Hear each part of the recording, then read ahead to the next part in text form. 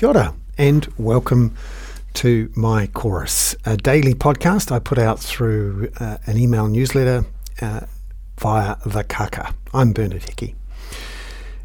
Today I wanted to talk about what's happening in the climate, in housing, and in poverty reduction. And I've got one on each of those. Often these things revolve around housing. I'm one of those people who deploy the housing theory of everything because, sadly, in Aotearoa, it's true. We are a housing market with bits tacked on rather than an economy or a polity or even a society. So much of what goes wrong, what goes right, where we could fix things revolves around housing. And when you want to solve a housing problem by having a lot more houses, and particularly affordable houses, one of the key things to get right is water. Because you can't really have a new home without a connection to some drinking water, to a sewerage system, and to be able to deal with the water that arrives when it rains, which it seems to have done a lot lately. And so water networks, the three waters, are so important when it comes to solving not just our issues around a lack of housing, but also solving our issues around climate change and also water quality. Because to deal with these issues, you need to ensure that you have the pipes in the ground, that they're in the right place, that they connect up with your transport networks, and that they're maintained. And all of this costs an enormous amount of money. And it turns out the most effective way to build these things and to maintain these things is with publicly owned organisations and publicly controlled organisations. Because unlike a lot of other product and service markets, you don't really have a choice. You can't decide to connect up to someone else's pipes apart from actually leaving the city completely. And that's why it's one of those so-called network monopolies that have to be regulated. And the government, be it councils or the central government, have to get involved, either as a regulator of pretty much everything, including price and quality and volume, or actually owning it. And voters, ratepayers, taxpayers, expressing their opinions through ownership of these assets and through investing in these assets. We know that we have a problem though. Our water quality up and down the country is not as good as it should be, not just for drinking water. We all know about the Havelock North disaster, but also, of course, stormwater. And those who are trying to swim at Auckland's beaches know exactly how much of a problem this is, not to mention the issues we have with water through most of our cities, running off and creating all sorts of greeblies and awfulness in our gullies and streams and harbours. And all of these issues are exacerbated by very high population growth, which we have seen for the last 20 years. Unfortunately, in an undiscussed, unagreed, unplanned for, uninvested way. In today's news, we learnt that the likely infrastructure minister, Chris Bishop, he's been the infrastructure spokesman for National and their leader on all things Three Waters, has come out and said that if a council either can't or won't invest in the new water infrastructure needed to fund new houses or to improve the quality, then those assets need to go off balance sheet. This sounds remarkably like Three Waters. Now, obviously, National are not keen on the idea of co-governance, or so much on the idea of compulsion, which is what Three Waters was. And remember, those three entities have been legislated and are now in existence. Not completely there yet, but they're being embedded as we speak with the employment of various executives, the creation of offices and the transfer of assets. It's not done completely though yet, and the assumption is that when the government is formed, that National would act, at least probably New Zealand First too, will get round to repealing either all or parts of the Three Waters legislation.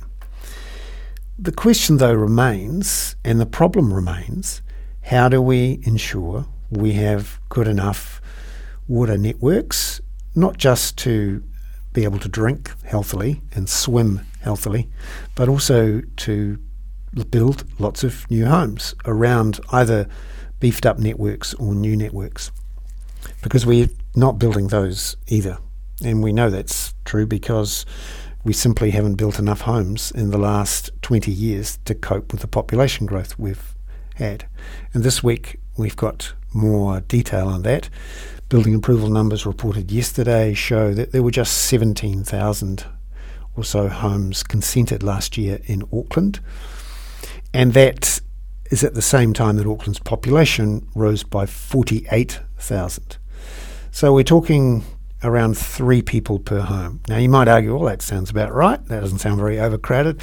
But of course, many of those 17,000 homes are actually not net new homes, because for every house that gets bowled and replaced by 3 townhouses, that's a net 2 new dwellings.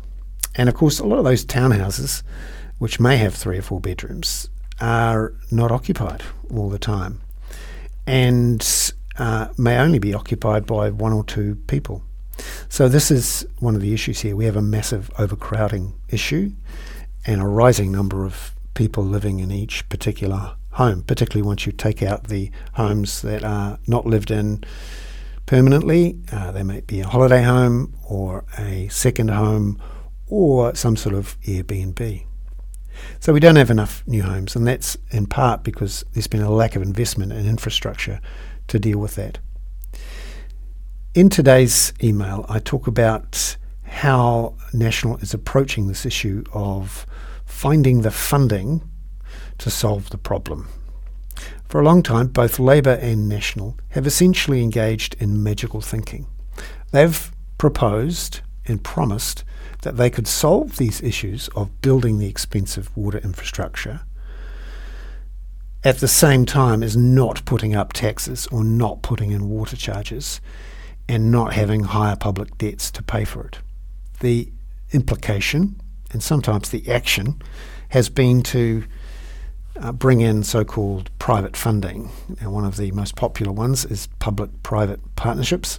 This is where a private body, often backed by a bank, will promise to build, let's say, a motorway and own it for 20 or 30 years or so, and ask for a certain fee per year in exchange for owning, building, running it, and then in the end handing it over.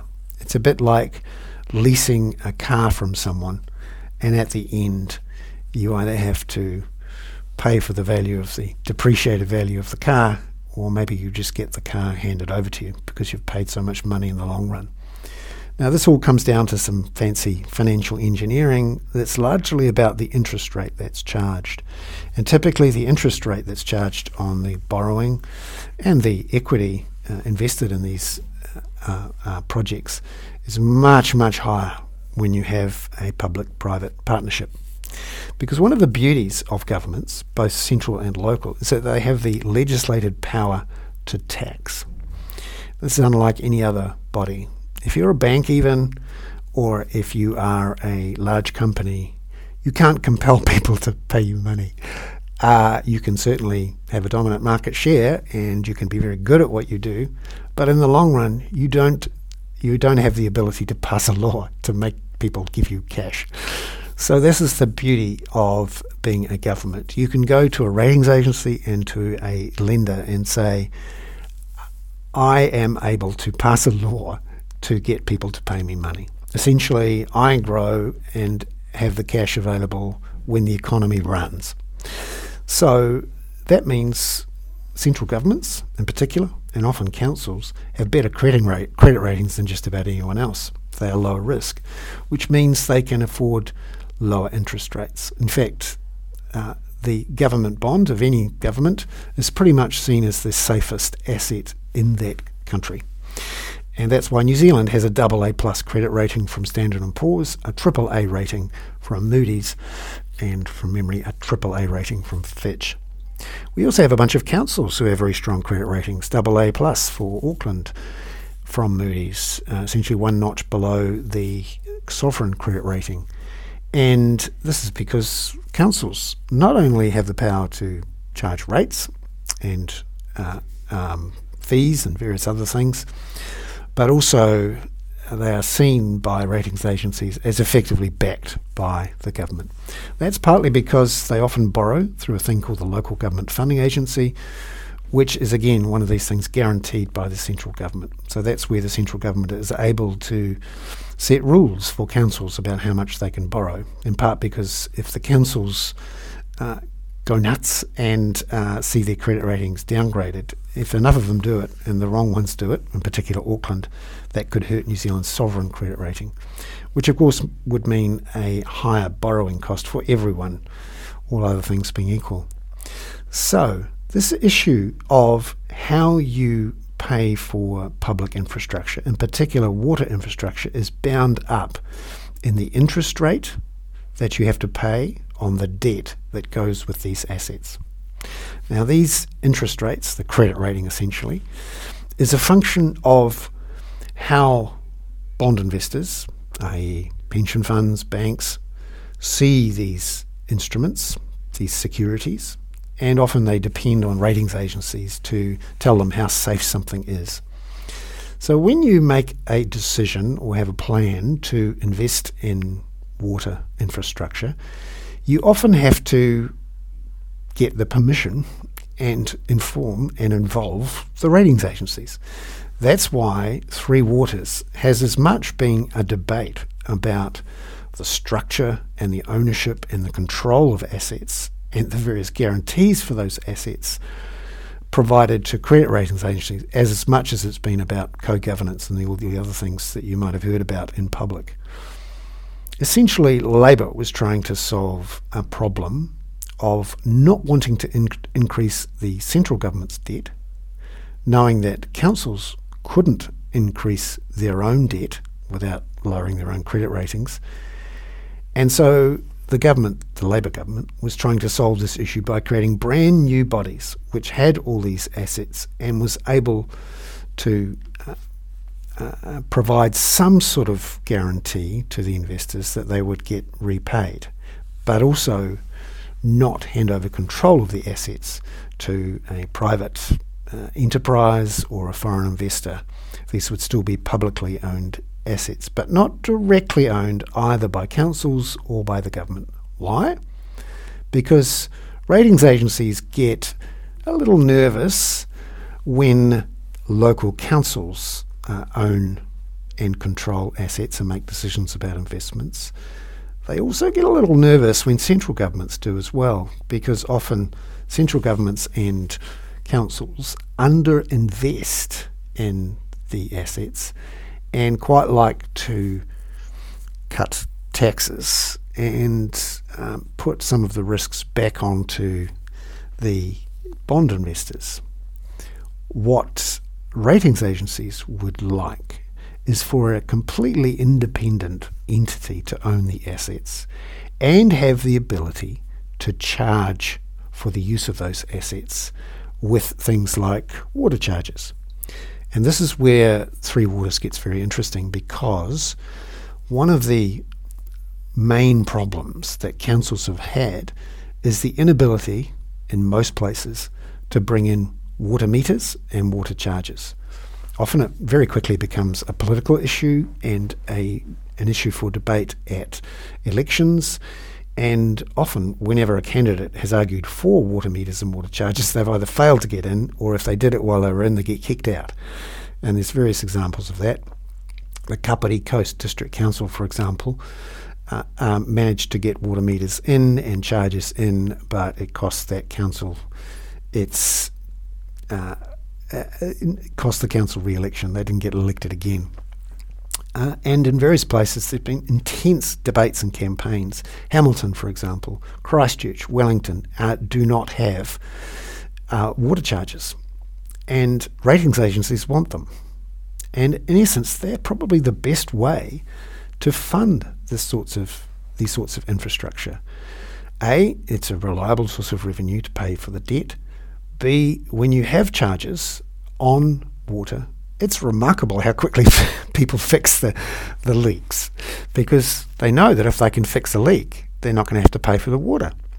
And it's been very effective in places where there have been water charges imposed. Now, often it has to be imposed from somewhere else onto the ratepayers, because they never agree to it to start with. That's the story of Auckland, which now has water charges via water care, because essentially this was forced on Auckland from the centre in 2011-12 with the creation of the super city by the then national government. And in Tauranga, where eventually you got water charges, but only after the council was essentially removed by the central government and replaced by commissioners. Kapiti is one of the exceptions, but there are no water charges in any great to any great or compulsory extent in the likes of Christchurch, Wellington. And these are places where, particularly Wellington, which wasn't the beneficiary of a lot of investment to repair damage after the earthquake, Wellington has a huge issue. $2 billion worth of work needs to be done. Every 5 minutes, you seem to see a report of a pipe that's gone bust and is squirting all over the place. Outages of pipes, sewage going into the harbour. And of course, in Auckland, the most prominent recent example is the collapse of a pipe in Parnell, which meant that there's been a rahui on the Auckland harbour for more than a month. This is a constant issue. How do we fund infrastructure when ratepayers and voters don't want higher taxes or water charges, which they often see as a tax? And there are ways you can solve this problem. A, you can just stop your population growing, and you can also make sure you maintain your networks. Unfortunately, because they're underground, out of sight, out of mind, often it's the thing that gets dropped first when your budget is under pressure or you want to avoid a rates increase. And that's fine, because usually things don't break, or they break after 40 or 50 years. And when you make that decision, you can hope that it doesn't break on your watch. And so we've ended up in this situation where politicians have said, yes, you can have clean water. Yes, you can do it without a rate increase or a new set of water charges or a new tax. And we'll do it by shuffling the debt off the balance sheet and doing it that way. Knowing, of course, that once you give complete control of the assets to someone who's not on a council or a government, who's effectively a technocrat, there will be charges. And then the aim, of course, of politicians is to blame the technocrats. Now, in the long run, that's effectively not taking responsibility for the basic issue. And here's the basic issue. It's what I call the impossible trinity. I take this idea actually from economists who think a lot about foreign exchange and a nation's capital accounts and capital flows. In the days when exchange rates were fixed, and of course many countries still have fixed exchange rates, and New Zealand used to have a fixed exchange rate up until the mid-80s, you couldn't have a fixed exchange rate and have an open capital account at the same time as having a stable economy. Because often what happens when you grow your economy too fast, you pull in a lot of imports. And if you weren't growing your exports fast enough, you'd soon build up a trade deficit and a current account deficit, and there would be enormous pressure on your foreign reserves. So the idea of the impossible trinity is that you can't have an open capital account and a free-floating currency at the same time as having an independent or having a politically set interest rate. Essentially, you've got to have all three at the same time. You can't have two out of the three going. That's the impossible trinity. And it's like that with our infrastructure. So you can't have low taxes and low debt at the same time as high population growth. Well, you can. It just means that very quickly you run out of space. You don't have enough room for houses. Your house prices and your rents go up. You start to your pipes start to break, and essentially you stress your infrastructure to the breaking point, and it becomes very uncomfortable and not a nice place to live. You could argue we're sort of there already, because we have very fast population growth, but it's unfunded and unplanned. Essentially, for the last 20 or 30 years, we've assumed that our population wouldn't grow much at all, or at best 0.5%. That's what what's been projected by Stats NZ, in part because we have this idea that migration is not there to grow the population, it's there to temporarily solve some labour issues. So often we'd bring in a temporary worker on a 3-year visa with the assumption that they were there just to fill a hole until we could generate enough of our own people. And then they could go away again. And because they're not here permanently, there's not quite the same demand to build a hospital to deal with them when they get sick, or to have a welfare system to deal with them, or to ensure there are enough on motorways and railways and buses, because the assumption is they're not really full humans participating in society. They're sort of off on the edges and the fringes, and they can go away. But of course, they don't. As we saw during COVID, when 200,000 people on temporary work visas were granted permanent residency, and now in the last year we've had 110,000 people arrive net, mostly on temporary work visas, with the assumption and the pretension that these are temporary workers. And that's how we get away with saying to ourselves and everyone else, well, we actually are not a fast-growing population. It's just this year it happens to be fast. And next year we'll go back to normal. Well, we know that's not the case. For 20 years we've been growing at 1.5% to 2%, which is amongst the fastest rates in the developed world. But we haven't done the infrastructure to go with it. So what I'm saying here is that you can't have very fast population growth with low taxes and low debt. Either you drop the population growth and keep the low taxes and the low debt, or you have the population growth and you increase your taxes. And when I say taxes, that also includes things like congestion charges, water charges, which are seen as taxes, and higher debt. Because at the moment, for 30 years, we've run a 30-30 policy. Keep your size of government below 30%, which means have relatively low income taxes, use a GST, don't have a capital gains tax, don't have a wealth tax, and keep the size of government balanced, running surpluses or very small deficits through that period to keep your net debt for a long period below 20% of GDP in gross terms, and now below 30% of GDP in net terms. That only makes sense when you have population growth of 0.5% or less. What I'm arguing for is to have a proper conversation about our population growth. I personally would like to see quite strong population growth, in part because that at least is being honest with ourselves. That's what we've ended up with anyway. And certainly over the next 50 to 60 years, we're going to have very strong population growth, if only because we are a more livable place to be as the climate cooks itself after we've inserted a lot of carbon emissions and methane and various other emissions. And 100 million rich people will want to come here from North and South Asia, and they'll be wealthy and able to pay their way. And they're coming on a plane, probably. And we were seen as one of the best places to be in this sort of extremely volatile, painful period, because our moat is bigger than anyone else's.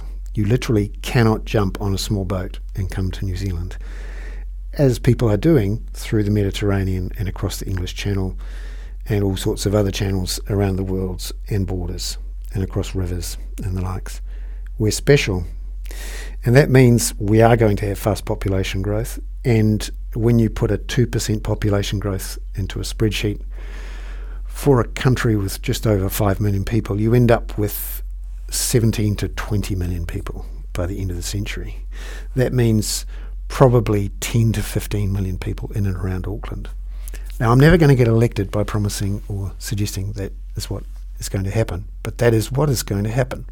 So that means you have to really think about your population growth and making sure that it is in line with your planning for your infrastructure, which it is not. And the point of my article here, and you can see more detail with the email, is that we have been kidding ourselves for decades. And the latest game of Twister that National is playing, in the same way that Labour is playing it, is no solution. We actually need to have a proper conversation and debate and plan about our population growth that matches our tax levels and our debt levels. And we should stop trying to invent a magic pudding to make it go away. Secondly, I wanted to look at the cost of living and the role of our monopolies and duopolies in that. Because we've got a good example this week of what happens when you don't crack down and stop the development of duopolies and monopolies, and once they're there, you don't do anything about them. This week, Supie, S-U-P-I-E, an online supermarket, failed. And one of the reasons it failed is it couldn't get the products to sell to its customers, even though the new Groceries Commissioner, a body set up after a market study by the Commerce Commission, has said to all of the major suppliers and supermarkets that they should ensure that their products are available at reasonable, similar prices in a wholesale way to other competitors. It turns out they've been ignoring that, the big suppliers. And we have some names now. According to Sarah Ball, who was the founder of Supie, as reported by Newsroom, we are seeing that companies like Fonterra, SC Johnson, and Mars and Tatua have said, no, we're not going to supply Supie. We don't want to offer the same low price to the smaller retailers as we do to the big ones. And no doubt the big retailers are going, great, we don't want a bunch of free riders getting the cheap deals that we get. Otherwise they might compete with us. And so here we go again. And ironically, this happened, the failure of Supie, on the same day the Groceries Commissioner, Pierre Van Heerden, came out and said that one of his roles is to wag his finger aggressively at the supermarket sector and those big suppliers to make them, or suggest that they offer their products at the right prices to everyone. And here we have the guts of the matter. How do you get monopolies to do the right thing when it's against their financial interests to do it?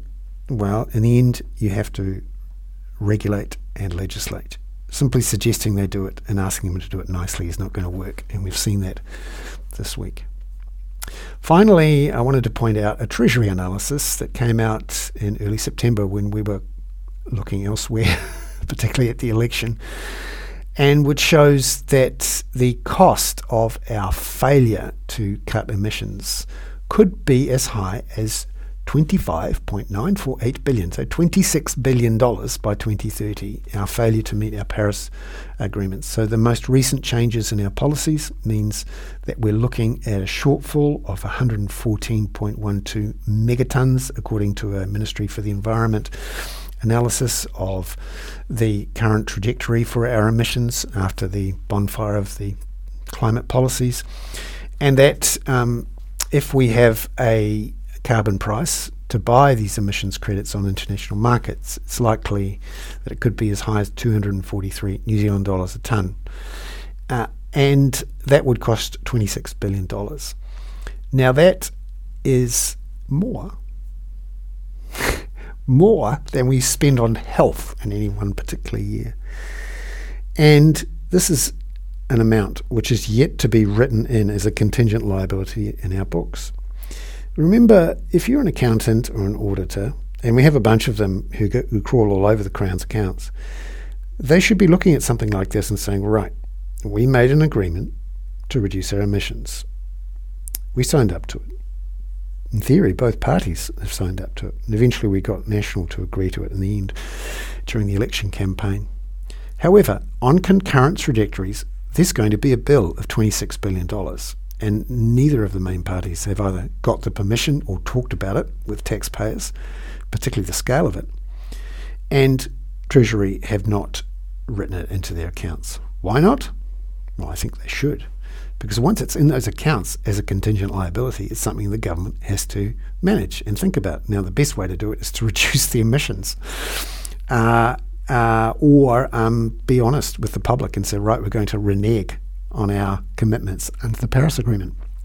That, of course, would be devastating for our international trading sector and a bunch of farmers who'd immediately be cut off from Europe. Because remember, the free trade agreement we did with the European Union included in black letter that we would abide by our Paris agreements on climate emissions.